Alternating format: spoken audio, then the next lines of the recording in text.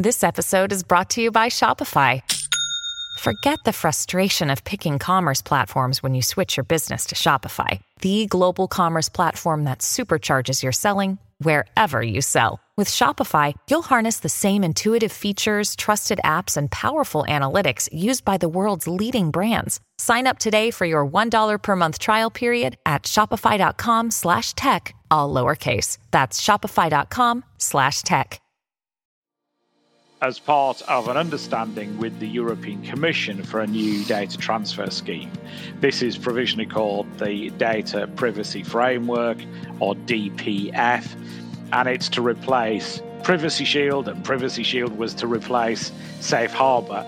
And the common theme with both Safe Harbor and Privacy Shield is that they were In this episode of Life with GDPR, Tom Fox and Jonathan Armstrong take up the recent U.S. response to the data transfer protection requirements negotiated with the EU over bringing EU citizens' GDPR-protected data to the United States. Live with GDPR was recently honored with a W3 award for Best Podcast in Professional Services. Thanks to all our listeners. We're going to have a quick word from our sponsor, and then we'll be back with Life with GDPR.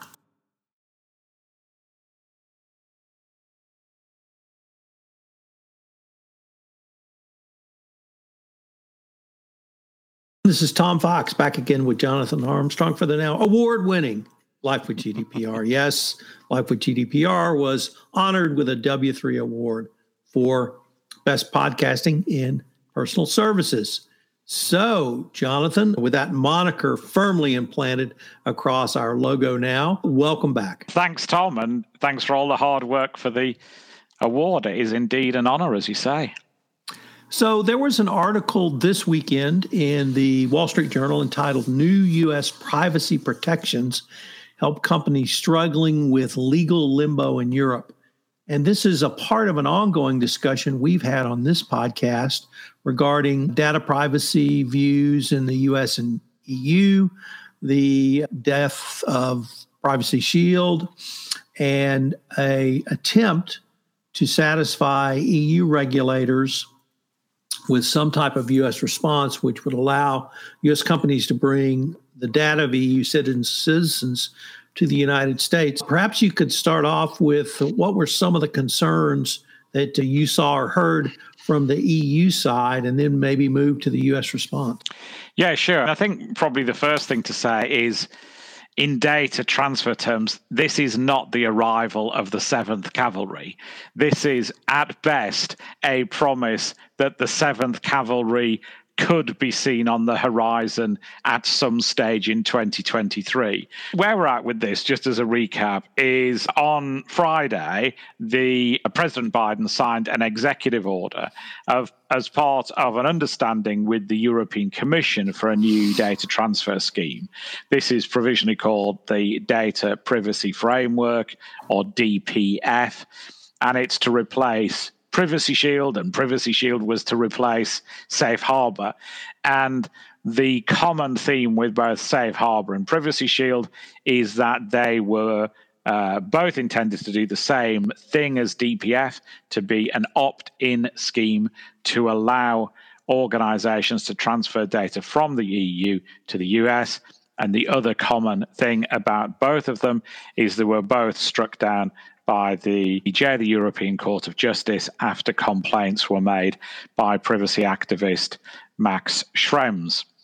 And in common with DPF, Privacy Shield sought to cure the ECJ's concerns about Safe Harbor by executive order. In that case, the executive order was signed by President Obama as one of his last acts. And one of the concerns was that President Trump didn't perhaps back the executive order as much as Obama had intended him to. So that complaint is always going to remain with any executive order that seeks to cure the perceived lack of US federal privacy legislation. And as a bit of history, Privacy Shield was struck down in July 2020, and effectively that was because the ECJ decided that even corporations which had signed up to Privacy Shield did not ensure an adequate level of protection of data from the EU or on EU citizens. And it was more or less the same reasoning that had knocked out Safe Harbor in 2015. And as I say, both schemes were as a result of complaints brought by Max Schrems specifically against Facebook. So DPF seeks to deal with some of the concerns raised by the ECJ, including by having an initial complaint mechanism for data transfer complaints to a new Civil Liberties Protection Officer. Now, Privacy Shield included an ombudsperson that people could complain to, and one of the complaints was that Trump was somewhat slow to appoint an ombudsperson. So this new Civil Liberties Protection Officer will replace that proposed ombudsperson. And in addition, there'll be a secondary new complaint mechanism to what's known as the Data Protection Review Court. Now, unfortunately, this review court isn't the same as what you and I might regard as a court. It isn't that independent from what it seems to be. It seems to be some sort of administrative tribunal, and it is not clear whether complainants will have the right to be heard in the DPRC or whether they can just say, I wish to appeal against the Civil Liberties Protection Officer, and whether there'll be some sort of hearing or review of the papers by panelists in the DPRC. And it is proposed that there'll be some sort of advocate who will make representations to the court on behalf of EU nationals or UK nationals, because there's going to be a similar scheme with the UK, but no detail on that. And then there are two other things that are proposed. Improving safeguards to limit access to data by US intelligence authorities. They're going to be instructed only to review, quote, what is necessary and proportionate to protect national security. Again, no specifics given there. And then asking US intelligence agencies to review their policies and procedures to implement the DPC scheme. It's still going to be an opt-in scheme, so we can expect some major corporations to opt in to be part of the DPF scheme when it opens. But again, no details of timing yet. There's something of a process to be gone through now at an EU level. And I wouldn't anticipate the scheme being in place until, at earliest, if you put a gun to my head, April, May 2023, I would have thought. There's obviously going to be some process, as I've said, over here. First of all, the European Commission will have to draft an adequacy decision. They'll have to communicate that draft decision to the European Data Protection Board, the EDPB, to the European Parliament, and to the Council of Ministers, effectively the representatives of each government. National governments could object, so Germany would be the most likely to object, I would say. The EDPB can issue a critical opinion, which the European Commission would not be bound to follow, but would be unwise to disregard, particularly if it's going to come before the court. And similarly, the European Parliament will want to have its say. Again, it's likely to issue some sort of opinion, again, non-binding, but again, it's something that politically the European Commission are probably likely to want to try and accommodate. As I've said, not yet a done deal, despite what some of the press says, and no imminent hope, I think, for organizations. I don't expect that sign-up process to be available anytime. So, Jonathan, in another article in Compliance Week, cited to a blog post from the European Center for Digital Rights, where Mike Schrems is the honorary chairman, and the post itself is entitled New U.S. Executive Order Unlikely to Satisfy EU Law, and Max Schrems is quoted, quote, at first sight, it seems the core issues were not solved.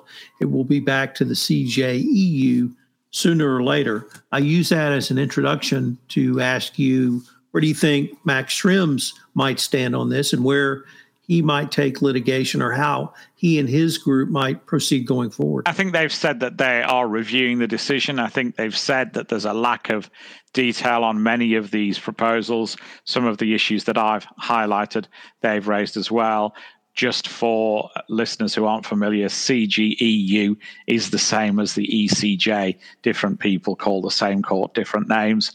And my suspicion is that it will be challenged. If not through the Schrems pressure group, NOYB, then there are other candidates who've brought cases in the past. Digital Rights Ireland out of Ireland, for example, La Quadrature du Net, a French pressure group, have also challenged Privacy Shield. So almost certainly somebody will challenge once it is a thing. But as I've said, some of those objections from the European Parliament or from the EDPB may slow it down. An objection from a national government could derail it altogether. Now, obviously, to state the obvious, politically, I think a challenge from a national government is less likely whilst ever the Russian conflict continues. I think it would be a brave national government that speaks out against national security issues in current times. That doesn't mean to say it won't happen. So I think the court challenge is very likely, but we're probably 2.5 years away from that because, as I've said, I don't see the scheme being in place till, let's say, mid-2023, and then you're usually waiting about 18 months for a court hearing after the challenge goes in.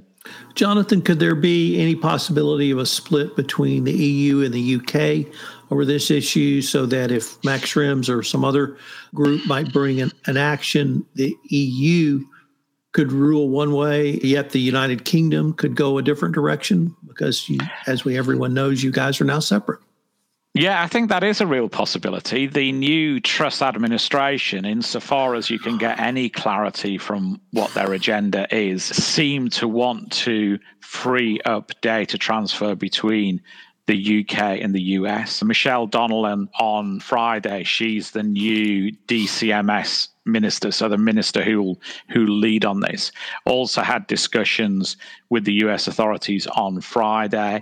There's likely to be a mirror scheme that looks and feels like DPF for UK transfers. And I think there is a very real possibility. Donnellan says she's going to present that deal to the UK Parliament in early 2023. There is a real possibility that the UK deal gets done quicker than the EU deal. And if that is the case, then I think it could be a source of tension between the EU and the US. Obviously, the EU have an adequacy deal with the UK, but that is predicated on the UK maintaining similar standards to GDPR. So if you got to a situation where the UK had jumped the gun and done a deal with the US, but the EU authorities still had concerns about the same deal, that could also put in jeopardy the EU-UK deal, if that's not a too complicated a concept to follow. Jonathan, we've touched on national security a couple of times in this podcast, and so I'd like to move to perhaps a different level of speculation, but focused on national security. Last week, I visited with another lawyer for a podcast on something called CFIUS, which is the U.S. group that reviews acquisitions of U.S. companies by foreign officials. And there's a new executive order around that. And there's something called an accepted foreign state. An accepted foreign state is a country a country outside the United States which has a rigorous review process similar to CFIUS. And the lawyer I spoke with said that countries want that because it obviously makes the process easier for their companies who want to buy U.S. companies. but it's tied into national security in a different way than I had thought. And he talked about it in terms of the Five Eyes countries of the United States, Canada, United Kingdom, Australia, and New Zealand, who have a general agreement that we won't spy on each other and will freely share information at the national security level. So now we heard, and so last week I talked to him about acquisitions of U.S. companies, basic trade, and we had a discussion around national security. And he said Germany wants to become one of these accepted foreign states, but it's part of their program to join the Five Eyes group. And obviously the relationship between the United Kingdom and the United States has been called a special relationship since at least World War II. But so we had to consider the national security issues in the context of data privacy and data protection with the United States, the United Kingdom, and the EU. And it seems to me that more traditional business issues are falling under this national security umbrella, and that people like you and I are talking about this in ways perhaps even 5 years ago we never considered. Certainly 10 years ago, we didn't think about a national security issue around data transfer unless it was national security data. Or do you see this national security issue in the type of practice you have and in more general data privacy, data protection issues as well? Yeah, I think whenever you're transferring data from the UK or the EU, national security is just becoming relevant because you're having to do this. We've talked about it before on these calls, double due diligence test post-Schrems. That applies whether you're using DPF when it comes in or whether you're using standard contractual clauses, which are the most common mechanism at the moment. So whenever you transfer data somewhere, you're having to do due diligence on the organization that you transfer data to and the jurisdiction where they are based or where they're going to hold the data. And so nearly always you're looking at national security interests. This morning, we've been advising a client on assessing the powers of national security agencies in China. So you're going to have to do that analysis and either prove that the Chinese authorities won't intercept data and won't have the power to look at it, in brackets, and good luck with that, close brackets, or put in place some ways of protecting that data if you still want to do the transfer. So data transfer issues are front and center now whenever you're looking. So national security issues are front and center whenever you're looking at data transfer now. And it's indicative of how big an issue it is that one of Michelle Donnellan's announcements on Friday was that there was going to be an annual meeting between the US and the UK to look at that pace of technology, etc., and other issues. So there is now going to be this annual summit to look at these issues and concerns lie in future. So I think it's an indication, isn't it, that particularly in times of strife, security agencies are often, for the very right reasons, are very data hungry and data acquisitive. But what governments always have to realize is that the more acquisitive their security services are, the more likely that's to cause issues, a recognition of adequacy of data transfer, et cetera, particularly for those countries like the US that don't have federal law and rely on an executive order, almost like a presidential IOU or a presidential piggy promise to replace legislation that's been enacted by parliaments or Congress. Well, Jonathan, I often say we may be visiting this issue again, but I have to say I have 100% certainty we'll be visiting this issue again. Until next time. Thank you, Tom. This is Tom Fox. Thank you for listening to this episode of Life with GDPR. We're going to link to the quarterly compliance client alert on this topic, so I hope you will check that out. The link will be in the show notes. I'd like to tell you about two recent limited edition podcasts on the Compliance Podcast Network. The first one celebrated 100th anniversary of the publication of James Joyce's Ulysses. It's entitled Ulysses at 100, Lessons for the 21st Century Compliance Professional.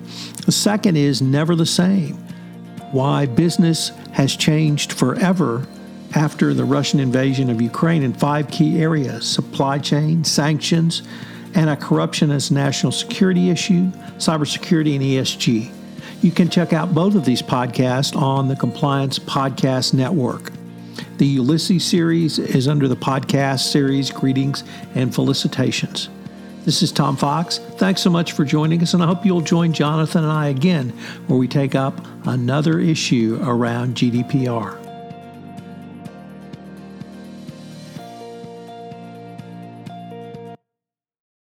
This podcast is a part of the C-Suite Radio Network. For more top business podcasts, visit c-suiteradio.com.